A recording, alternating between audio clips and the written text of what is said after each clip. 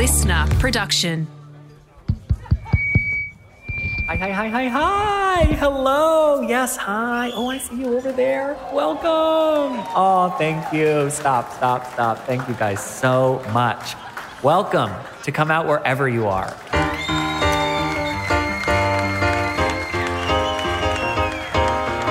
This is a safe space for curious people to learn more about the coming out experience. So, congratulations. You are now a part of this beautiful community. And because this is a podcast about the coming out experience, it is only fair that I go first. My name is Sean Zepps. I am a gay man who uses he, him pronouns. I first came out in early 2000. I was in a closet, and I love to tell everyone that. It feels so ironic. And I last came out on Monday in a cafe to the barista. We've been communicating back and forth a lot recently, and finally brought up the wife question. And then you're forced to come out right then and there in public. But it went really well. It was very apologetic and very sweet. Today, we are welcoming a brand new member to the Come Out Wherever You Are family, Rudy Jane Rigg. I am so excited. Can you tell us, well, first introduce yourself, but then tell us when you first came out and when you last came out. Hello, everyone. My name is Rudy Jane Rigg. I'm a queer, non-binary, trans-masculine human being. My pronouns are they, them, and I first came out when I was about fresh 12 to my mother, who took it extremely well, and there was no issue at all, which is fantastic at 12 years old. And I last came out to pretty much everyone a couple of weeks ago. And that, again, went super, super well. So I've just been lucky.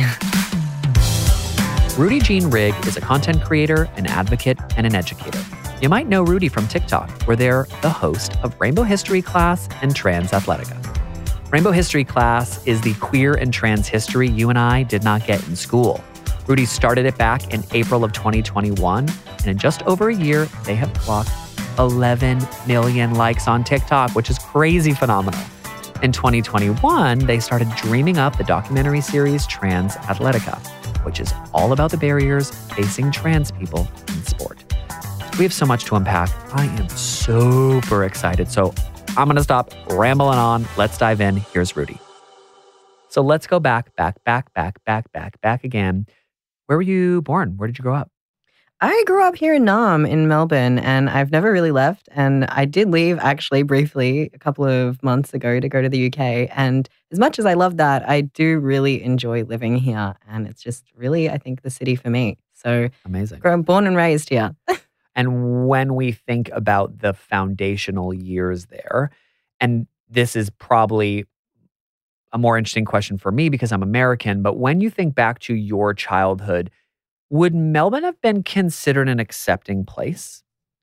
I think so. I think that particularly the arts culture here has always been something that the city is known for. And with that, as we know, it brings our community along with it. So I think there has been pockets of acceptance. I think that in general, obviously, there's been an improvement over the years and a change and shift in that kind of cultural space. But I think overall, I grew up in the west of Melbourne.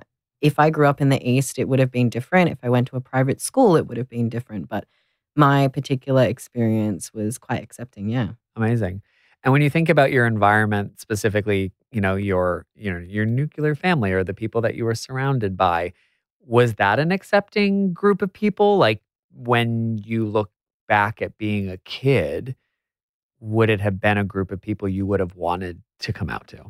Oh, yes. Yeah. My mother is one of the most kindest and loyal people that I know. And my dad is, he's a punk from, back in the day, he's English. And so they've always sort of upheld really great values. And me and my sister were brought up in that space. And we were always brought up to celebrate creativity and individuality. And so being queer is something that kind of came with that, story as well. And, my parents love us so much that we could be anyone and they would still feel the same way. Wow. And you felt that way as a young person? Oh, absolutely. I felt that way forever. Wow. That's iconic. And probably why it would have been possible for you to come out so young anyways. And the reason I say that is on the show, when we speak to a lot of people, their concept of sexuality and exploration occurs later. And by later, I mean 12, 13, 14, 15, 16, 17, 18.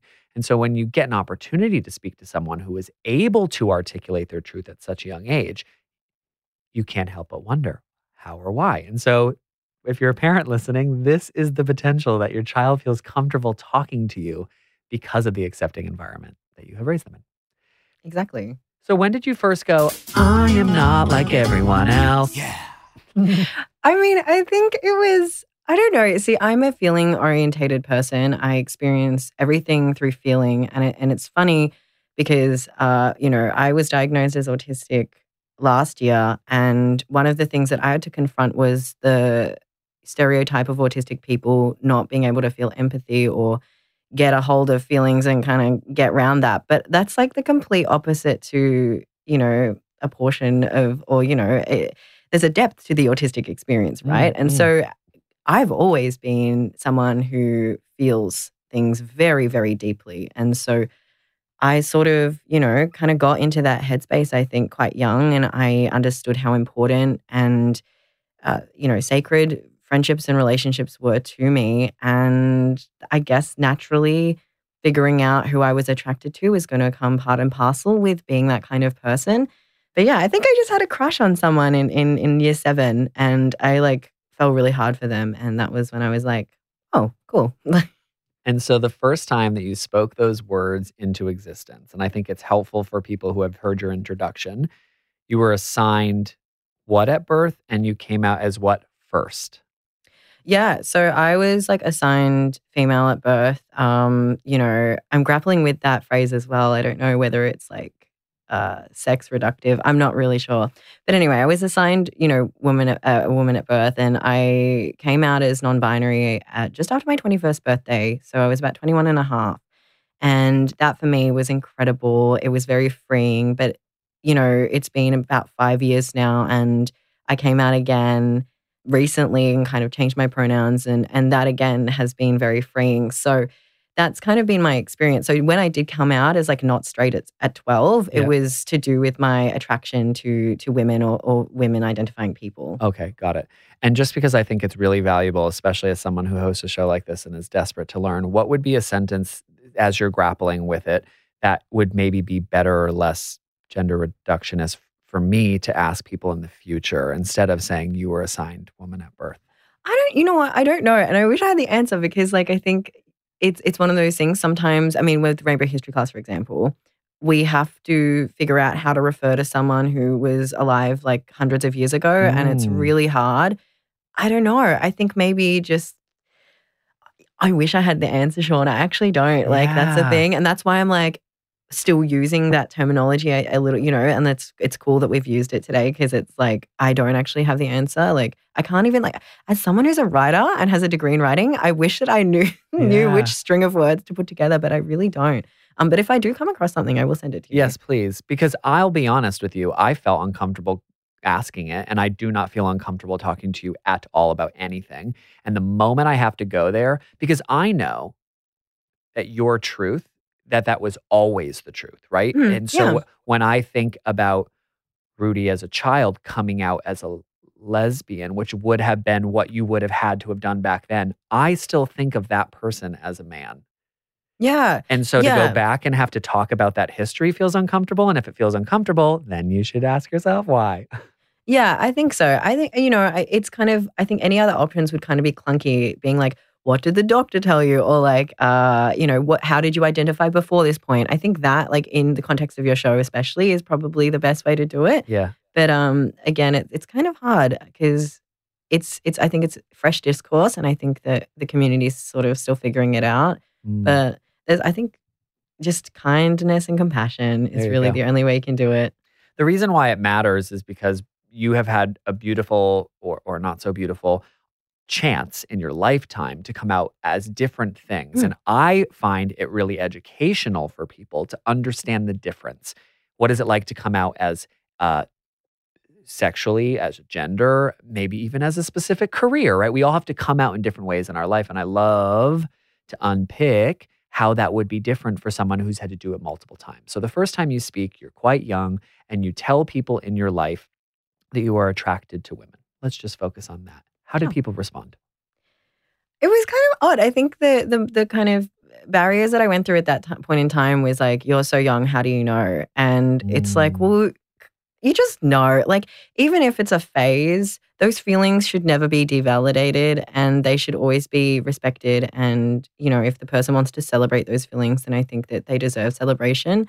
So for me, I think that was the main barrier. And it's kind of funny in retrospect. And talking about coming out is so, I don't know, I have like a personal giggle because, like, for example, I identify as like pretty asexual. And so, at 12, I guess people were being like, if you're not straight and you like women, like, you must want to be sexual. And it's like, those things to me are so separate, like the feelings are feelings. And then however you want to enact those feelings are like a separate kettle of fish to me. So mm, I think at 12, I had no idea about asexuality. I had no idea about anything like that. So again, there was like an air of mystery still for me to figure out across the years to follow. But at that time, I think people were just concerned that I was putting myself in a line of fire for discrimination, being so young mm. and unable to maybe articulate exactly how I felt because it was kind of still new. And then also, as adults now, we know that there's a lot of things that you have to deal with, and it's only with years of wisdom and experience that you can deal with them in the way that you can now.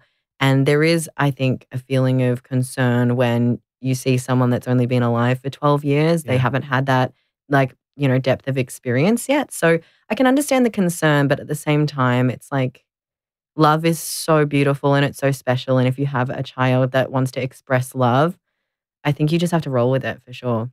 Preach. You bring up something interesting. We're actually very comfortable with phases if you're straight. Like if someone, Yeah. and we're also Yes. we're also uncomfortable with you exploring your sexuality prior to sexual intercourse if you're straight. Yeah. If you're not, then it's just a phase, or how could you know you haven't done it yet? But every straight person I've ever met knew they were straight before they saw a penis or a vagina. So cut it out. It's not I a know. good enough excuse. Stop it. I want that on a t-shirt.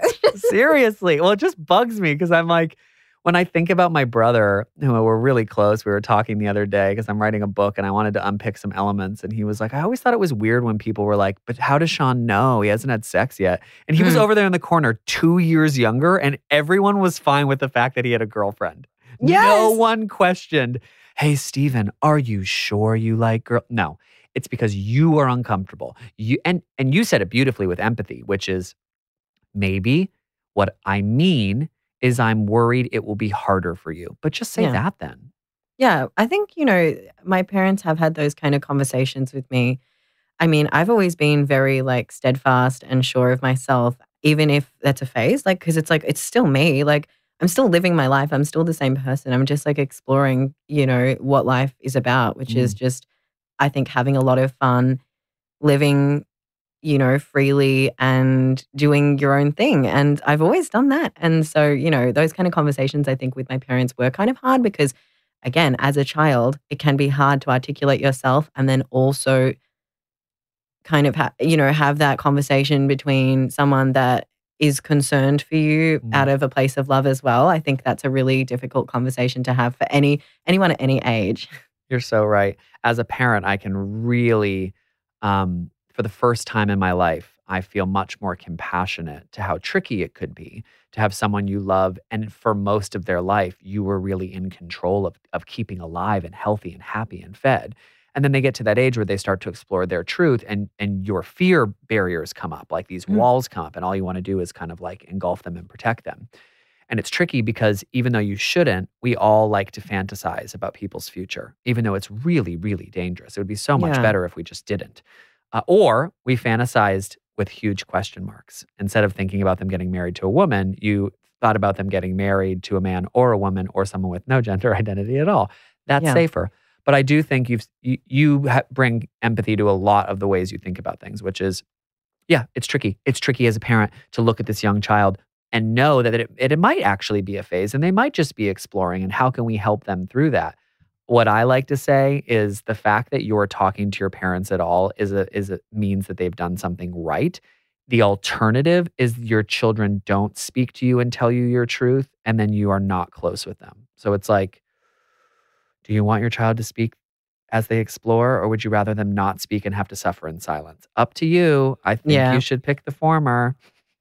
It's 100% true, and I think, I'm not a parent, but from what I've seen, I think this can be applied to, like, any relationship. There does come a point where you have to relinquish a level of control, Mm, and I think people and humans love to be in control of things. We love to think that we know what's going to happen next. I think it brings us a great sense of calm and contentness, especially because obviously life is uncontrollable in general. And I think when you have spent so many years raising a child and you love them unconditionally, having to let go of that part of yourself that you had to build to, raise a human being, that's incredibly difficult. mm. And that's something that, would be an incredible existential, moment in time for anyone. So I do have a huge amount of empathy for parents. Yeah, that's great.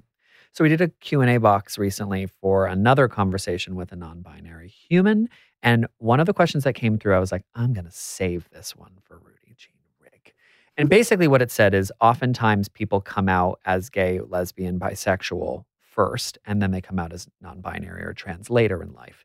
Obviously, gross generalization, but based off of recent history, that might be true. And a lot of the people we've interviewed. And one of the questions were, if you come out with a sexual identity and you're living your life as, say, a lesbian, did you always know that that was wrong as it was happening? As it was happening was a huge part of you going, I said I was a lesbian, but in my head, I'm acting as if this is a straight relationship. I feel like I'm a guy. I know that. And I guess the reason they're asking is all along before you come out, are you aware? That's really what they want to understand because they can't relate to that type of consciousness or even that type of mystery, lies, hidden truth, discovery. And so I'm interested based off your timeline and where we're going in your story. You've come out, you've started to speak to people. People don't celebrate. They're, maybe they're saying specific things. Are you sure? Is this a phase? But then you start to explore what it's like to be a lesbian. And did that feel wrong?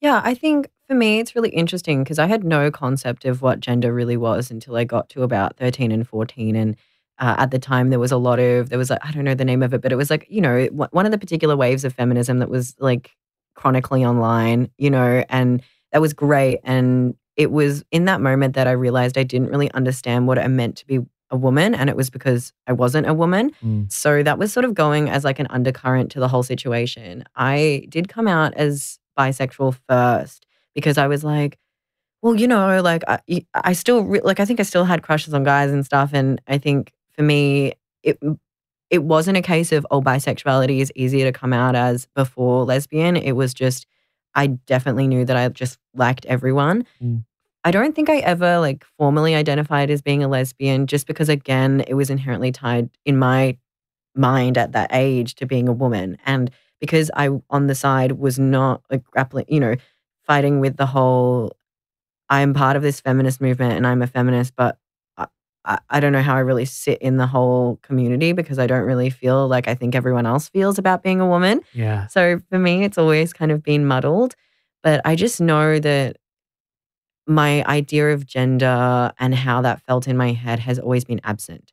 So when I say that I'm non-binary now as like an almost 26-year-old, it's not because I feel like I'm in a gray area of a spectrum or I'm in part of a universe of a million different things. It's like I truly don't hold the concept of gender in my head. And, I dress in gendered ways or whatever, but that's just because it's fashion. And to me, Mm, fashion is fashion. yeah. So I don't know. That's always kind of been me. And I don't really think that I've ever fought or, you know, psychoanalyzed that part of myself because I just know that like there will be no answers and I'm better off spending my existential energy on other things.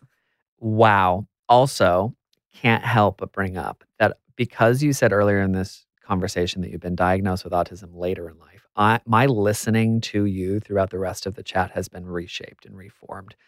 I am lucky enough to have been raised around beautiful autistic humans. And so I have a deep enough understanding of the different ways that their brains can work. And we don't put everyone who's autistic into one box, right?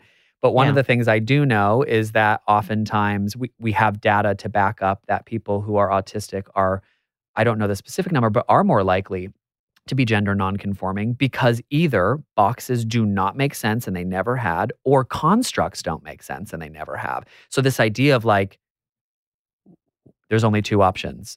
Oftentimes autistic people are like, well, that's obviously not the case. Yeah. Because it's just not. Like, I'm not going to buy your, like, that's made up. And I know it is, and my brain can't compute it. And so when people go, oh, well, they're autistic, so they're just like, they don't know. They don't really know. Ugh. You know, it's bullshit. How could they possibly know? As if they're saying that the brains are so much weaker. That's actually not the case. It's actually a hyper-focused individual who's able to understand the reality of a world structure. I mean, why am I telling you this? No, I love it. But am I right here? I'm just making this up as I go along, but it seems right. I think so. And, you know, I love it because, I mean, as an autistic person, I'm always preaching from my, from my soapbox, and I love doing that. But it's really refreshing to, have an ally, like, speak exactly what I would say. So thank you. You have definitely not overstepped. I think it's true. And it's funny because, gender as we see it today in our, like, modern colonized world it's come from colonization. Like, our concept of the gender binary as it stands today is a colonist, like, concept. And, like, that's not even that new. I mean, the world is so much older than that. Like, come on. I think that's something like that's not taught. And I can understand, again, that there's a complete lack of, understanding, knowledge, information, historical records that are accurate as well. Blatant lies, I think, in a lot of cases too. Yeah. But it does come down to that whole, like, autistic people generally have a more holistic view on things in the sense that we don't tend to adhere to constructs because they just inherently don't make sense to us, because our brain first sees that they are constructed and therefore not actually innate to how the world functions. So, in that sense, gender for a lot of autistic people is one of those things. It's powerful. I've seen a lot of beautiful videos, social posts from autistic creators, writers who have said, to you, it feels that non-binary is having a boom. To you, it feels there's this label, and because of social media, information, access technology, that there's a ton of people around. But in their brains, this has always been an issue they've struggled with for the entire time that they could think. And you're a beautiful example, because as we're tracking through your story, you're pushing back on even me, and in the nicest, most beautiful, necessary way, of my understanding of what you would have been experiencing, because you're like, I wasn't thinking about it because it wasn't a thing for me. Like, it just wasn't. Sorry, I would love to just say yes, but no. Yeah, I mean, that's the thing. It's funny as well. I was speaking to someone in an interview the other day who asked me, like, how did you get so camera confident? How did you, like, where did this come from? Did you have any training? Blah, blah. I'm like, I've always been like this. I've never had a problem. I've had a camera in my hand since I was like 3 years old. I have no issue. Like, and it's such a non-issue. The only thing that makes these sorts of things an issue is the outside world. Yes. And I think that is something that we need to pay a lot of consciousness to, because the outside world impacts how people live their lives. And it's really important that everyone is able to live their lives as they want. Preach. Okay, so I'm interested in when you started to speak into existence that you were non-binary, which I think you said was 21. Yeah. There's quite a large, sizable gap between 12 years old and exploring sexuality, and then 21 exploring gender. How were those conversations with people different? I'm really interested specifically in your family. Oftentimes, and I don't think this is a gross generalization, parents seem to struggle in modern day and age a little bit more with gender than sexuality for some reason. So I would love for you to unpack. There's a sizable difference, two different types of conversations, but the same people. And how did that go for you? Yeah, with my sexuality, there was no issues at all. I think what happened, and something that sticks in my mind as a memory, is that my best friend, who I've, still my best friend to this day, we became friends when we were about 12. And then they came out as trans, like a trans man, at I think 14, and I was about 15. And so kind of breaking that sort of information to my parents was a conversation I had to educate them through, which was fine again. And they sort of got a hold of it. I think where things got a little bit tricky was that my friend and I dated for like 4 months, Okay. And so for them, they were kind of like, but you said you were bi, you said you were like pansexual or whatever at the time. Like, how does this make sense? And I was just like, because it does. It Um, doesn't need to make sense. It just yeah, is. yeah, exactly. And they were kind of like, oh, okay. Like, I mean, that's definitely not how my parents speak, but, in my interpretation of the event. And so that was kind of how that went. I think something that's really interesting, and I think adds to the pool of experience and sort of information sharing is that before I kind of grappled with my gender identity because I knew that I was trans or non-binary or just like not a woman at the same time as this friend. And I was not ready. I was not articulate enough. I didn't feel like my life was in a place that I could come out as trans. And so what happened is that I became very ashamed. I wanted Mm. to make it not exist. And I just tried very hard to be a woman, which led to any relationships that I had with women or people who were identifying as women at the time, awful and bad. And I literally vowed to myself that I was incapable of loving a woman or someone that was soft and tender or feminine or anything like that because of me. And Mm. for some reason, I just made that incredible jump. And so I had a couple of really, really bad relationships with women as I was like, well, girls as I was going through my teenage years, and then only dated men, really. So it's kind of one of those things where I think that had I been able to accept myself as not being a woman and being non binary at 14 and 15, I would like to hope that I would have had some, great relationships with women as I got older and headed into adulthood, but I didn't. But that being said, like it would have not been an issue for my parents. I think my girlfriend at the time came to my uncle's 60th birthday and my mum had a couple of drinks and she was very joyously telling people that like, my baby has a girlfriend, like how cool, So Yeah. that's kind of that's kind of it. It's always been the same. Wow. This is so fascinating to me. I also completely relate. It is Yeah. actually not crazy to me. When I knew that I was gay, I avoided any person who was likely to be gay. In fact, I Yes. had 3 friends who tried to befriend me when we were younger, who I'm friends with now or became friends with older, that I was just like, no. In fact, I did the opposite of no. I was homophobic. Like, Mm. and we've heard that on the show before. Like, you're struggling so intensely inside, usually based off of, social constructs or societal discomfort with the person that you know you want to be. And just the flags inside of our head, our brain, our body is just like, abort, avoid. Like, I don't Yeah. want to address the reality, which is that could be me. That is me. Yeah. Or I want that, So it makes, you said it and I was like, oh, I've never heard that. And also, yes. Yeah. Well, like I didn't have any queer friends, like apart from my best friend, and his friends. I didn't have any queer friends. I wasn't in the queer community. I literally like never spoke about it. I never engaged in anything that was queer. It was always like avoid, like don't let yourself think that way. Like even though I was cool with my sexuality, I just knew that my sexuality was tied to my gender in Mm. some kind of unconscious level. And I was just like, nope, nope, nope, nope, nope. And like it was only until I started working, on Rainbow History class in the start of 2021. So, just like not even 2 years ago that I got into the community. And I was like, where have I been my whole life? It was Mm. like the best thing ever. But yeah. So, unlike a lot of people we've spoken to, their coming out experience didn't necessarily affect their schooling or their extracurriculars. They came out, they spoke their truth. Of course, there was drama or trauma or whatever in their life, and then they just kept on living. Your story is unique because sports has been a part of not just your life, your family's life for a very long time. So I'd like to for you to unpack for our listeners, what is the sport that you played for almost your entire life? You come out for a second time, and how did that impact your ability to play the sport? Yeah, so I've played badminton my whole life. My family is like 3 generations into it.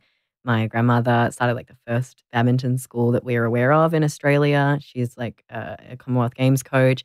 My mom was like a triple junior national champion. She was like a junior national coach, like incredible, incredible people, given so much to the sport over almost like the last century.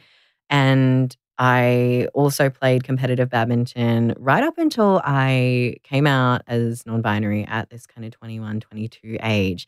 And I retired from badminton essentially. I kind of packed my bag up and left the sport as a player. As a coach, I've continued to coach to this day. And that was one of the hardest decisions that I've ever had to make. Well, one of the hardest decisions I've ever felt like I had to make Mm. because badminton is not a huge sport. It's not AFL, and it's so different to any of the mainstream sports in Australia or across the world that it's incomparable. Like I'm not even going to start comparing because it's just apples to oranges. But Mm. in my experience in badminton, my family's impact and involvement in badminton in Australia was so it felt so big to me, and their livelihoods felt so important to me, which they are, of course, that I didn't want to be the first trans person in the sport to be out in the open. Yeah. I didn't want to be the person that had to inform any policy change, be in charge of anything. I didn't want anyone to look at me. I just wanted to go in and go out. I already had enough attention. I had people, coming up to me being like, "Oh, I remember you when you were a little kid." Like I Yeah. had that sort of style of attention, and that's fine, that's cool, and it'd be cool if I rolled on in there today, but at that time in my life, I didn't want people to look at me for that reason because I was very dysphoric at that point in time. I hadn't started, testosterone. I, was uncomfortable with how people were perceiving me, and I didn't wanna be that person. Mm. I wasn't ready. I knew I wasn't ready. I wanted to do it one day, but I wasn't ready at 21. And it was incredibly hard to play my last nationals knowing that I was never going to return and that these people that I had grown up with, because, to play nationals, you've got to play for a long time, Yeah. in most cases, that I'd never play against them again or never play with them again or never go away on this, trip, and so and I did it alone. I was there alone. My parents weren't there. It was in Tasmania, you know, like I can't even like thinking about that trip. I still haven't really processed it. Mm. Well, I think anyone who plays a sport or is really emotionally attached to any aspect of their life, any extracurricular, can understand that even if you make the decision, having to have something that is in you, in your DNA, wired, and literally in your DNA specifically, like passed down from generation to generation, and to feel that who you are, your truth, is going to stop you from being able to do that. If you don't have that relationship with something, especially if that thing is physical, it might be hard to understand how you lose a part of who you are entirely. And so when I'm listening to you, I can feel the weight of that decision. For a lot of the religious right who struggles with trans athletes or non-binary athletes playing a sport, they often get to say, "Well, just go play the sport with people of your new gender." That's just what they chuck out there. But Yeah. unfortunately, for a few sports in this country, that isn't always an option. It is an all-female team or an all-female sport or an all-female experience. And so I do think there's something unique about your story and the stories of a lot of other amazing trans athletes, that it's not really that simple, especially when you're playing at that level, to Yeah. just be like, "Oh, you can go find a team in your town and pull together a bunch of boys." How do you respond to that? I think it's really misjudged, and I feel sorry that those people haven't been out there to gain more experiences to inform that kind of opinion, because it's not even just a lack of like support at the high levels of the sport. It's the lack at the community level. It's the lack of medical academia that we have about, different bodies. It doesn't matter trans or not, just different bodies playing sport. A lot of studies are done on cis males. So, it's the fact that they don't understand that, the trans community has such a incredible level of trauma when it comes to participating in things and when it comes to being, or feeling like a valid and wanted person in society. And so when people say that, then they come back and say, "Oh, but like, you don't need to go to nationals. You can just go down and like play with your friends." I'm sorry. I'm a very competitive person and Yeah. I can go and play with my friends because, they're my friends. But at the same time, I love the adrenaline rush that sport gives me. I love competition. I really enjoy that environment. It pushes me. It's challenging. It's all of the things that I love about sport. And so when someone says, "Oh, okay, I can agree with all those other points. Yeah, yeah, yeah, that's right. But also the sport still exists and you can go play it." Like, we shouldn't just be allowed to participate in sport. We should be allowed to succeed and win. Mm. And that's where I draw the line. Obviously, you're going to be unpacking a lot of this in your documentary series, Trans Athletica. And so there will be even bigger and better opportunities for you to go into this in more detail. But obviously, right now, this is a hot topic. I Mm. swam my entire life competitively, so I'm more focused in consuming news about the athletes and all around the globe, really, but specifically the athlete in America who's struggling to swim competitively and all of the drama that gets brought around that. And so I say religious right because it's easier for people to understand. But obviously, Mm. when I say that, I mean really anyone who sits on one side and uses religion historically to denounce our ability to express ourselves. They Yeah. would say that it's unfair because someone has gone through consuming a medication that alters their body. To them, it's very black and white. You were born a woman or a man, you went about taking specific medicines that altered your body, and therefore you have an unfair advantage to those athletes. I know I'm reducing it to like such a Yep. small stereotype, but how do you respond to that? And I'm interested specifically in how you respond to people who say that about you. Like, well, you can't go back and play this sport because now you are at an unfair advantage because you've taken testosterone. Yeah. Well, I mean, almost good to reduce it to that because Okay. you can start from the bottom up. And something that we found in doing Trans Athletica, and something that I think we knew all along, but we had a doctor, I don't know his actual doctor title, but he's like a social scientist, Dr. Ryan Storr, who unpacked the whole sport is inherently unfair on absolutely all fronts. Whether that is financial, socioeconomic, like who your parents are, who you know, like it's all of that kind of stuff. And those sorts of variables play an incredible part in a person's performance and ability to perform in sport. And when it comes to the human body, I think that it's silly to reduce it to someone's like gender identity or their, transness, because when you actually do tests and studies on a wide range of bodies, you'll find that there are variables in that too. And I think that it's unfair to sort of point to someone's gender identity or how they choose to, affirm that gender identity, through medical things like testosterone or estrogen, and say that that is the sole reason why that they cannot compete in sport. And I Mm. think, when we have consistent issues with doping and things like that in the mainstream media, it makes you wonder, like those sorts of things. At least it does for me. And when people say that, I just like to turn them to people like Ryan and people like Dr. Ada Chung, who is an incredible trans ally and endocrinologist here in Melbourne, who is doing the work, is doing the research to actually get to the bottom of this, and not just get to the bottom of it to exclude people, but get to the bottom of it to find out the actual science and then make a inclusive space. Because Mm. when people say, "Oh, you shouldn't be able to compete in sport," I'm like, why? Why do we want to uphold these sporting rules and codes that exclude people when there's been, decades of research to say how important and valuable sport is, not only to the human body, but to our livelihoods. And so when people don't want to just maybe think about how we can maybe make a contact sport less contact for the sake of inclusivity, they're the kind of people that I just can't get on board with. Mm. Are there any sports, any teams, any countries that are doing this right? I think we're all sort of on the same page. And I Okay. think when it comes to what sports are doing it right, I can only really talk to the Australian landscape. And that is that different sports are doing it differently because every sport is different. And Mhm. see, this is where it comes back to like everything is different. And we all need to sort of get our own, policies in line and look to the people on a global scale that are doing things, which is, the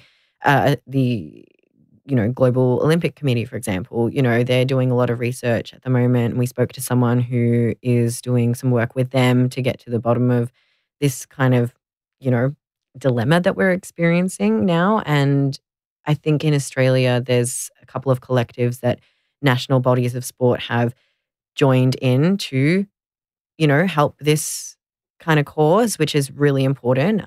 Off the top of my head, again, I don't, you know, I can't speak to a lot of other sports, but I do know badminton is doing a lot, and they're kind of one of the, less mainstream sports that are getting into this because again, there's a different kind of pressure. There's a different pressure that goes to the AFL and rugby and cricket than there is to sports like badminton and, like I can't even think like volleyball, for example. So everyone's kind of doing it in their own way, but there is being progress made. Did this experience of not just having to come out and then the impact that had in the sport that you love and the relationship with your family make you question your gender or your sexuality? And I don't mean question like, am I this? I mean question in the unhealthy way. Like, well, should I just go back in the closet just so I can play this sport? Because I just want people to like understand the impact on young people's lives mentally, like how damaging it can be to take away things that they love. Yeah, yeah. Well, I think it was incredibly damaging for me in some sense because I did know that I wasn't a woman when I was 14 and 15. And at that point in time, I was kind of heading into that really crucial point of sporting development. So I've played in state teams and been at a state and Victorian like top level since I was like 11. And so I got to 15 and it was like, okay, like you get serious about it now. Like you go over to Malaysia and you go into Indonesia and you do all these training camps and that was kind of on the horizon for me. And at 15, I was like, I can't do it. Like I cannot come out. I will have to leave this sport. I don't want to leave it. Like I'm training like 5, 6, 7 times a week. I go to my mom's sessions when I'm not training. Like it's my whole life. It's where my like family of friends are. I've grown up with these people since we were like little, and I was like, no, can't do it. Like, it's better to just put up with it because at that point in time, I was like, well, my performance in sport feels masculine to me. So I can just keep going, even though it kind of hurts a little bit and deal with what I felt at the time was the mass of the problem, which was like my life outside of sport. Because obviously, in sport, you've got a uniform or, playing styles are different for everyone. So, I just kind of was like being myself anyway. But it was when I got to pick and choose my wardrobe, when I had to, introduce myself to other people and strangers and go to parties and things like that. That's what I felt like was the big issue for me. Final question. There are young people all around the world who are in that exact same situation. They're playing a sport that they love. They're challenging their own relationship to gender or sexuality, and it's having an impact on them mentally. And so final kind of thoughts. What would you like to say to that person, to that young Rudy Jean Rigg?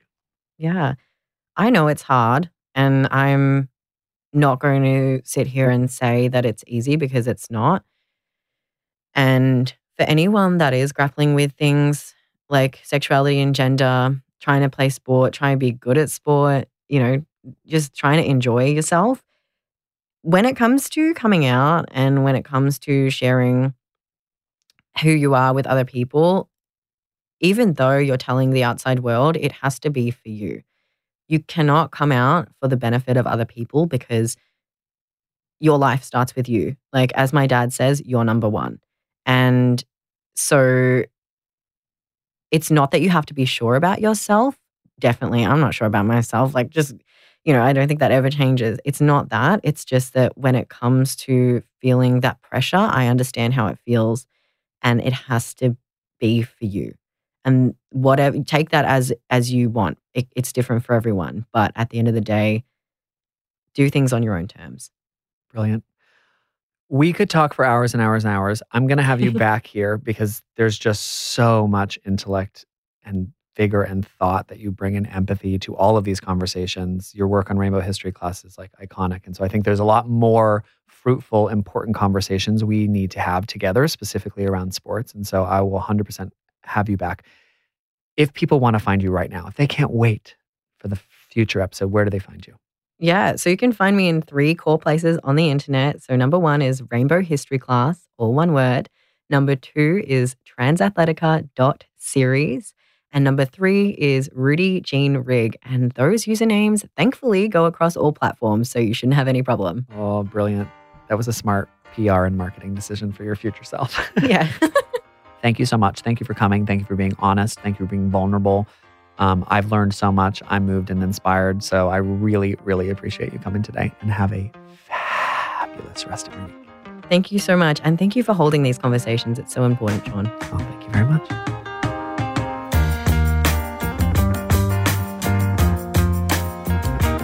Okay, we are back. How are you going? How are you feeling? If this episode left you wanting more information about our wonderful LGBTQIA+ alphabet, then you should check out Minus 18. They're Australia's LGBTQIA+ charity. They have heaps of resources on their website, and they run trainings for workplaces and classrooms. Minus 18 are on all socials at -18youth, and their website is -18.org.au. But Minus 18 isn't a helpline. So if you're looking for support, you can call Q Life on 1-800-184-527 for free every day from 3 p.m. till midnight. If you're feeling anxious and not up to talking on the phone, they also have web chat at qlife.org.au. Lifeline is also available 24 hours a day for crisis support and suicide prevention. Their number is 13 11 14. If you want to be a part of the Come Out Wherever You Are community, you can slide into our DMs on Instagram at Come Out Wherever You Are. You can also follow me at Sean Zepps. That's SeanSzepps. Come Out Wherever You Are is presented by me, Sean Zepps, producer Lindsay Green, executive producer Jennifer Goggin, and audio producer Chris Marsh.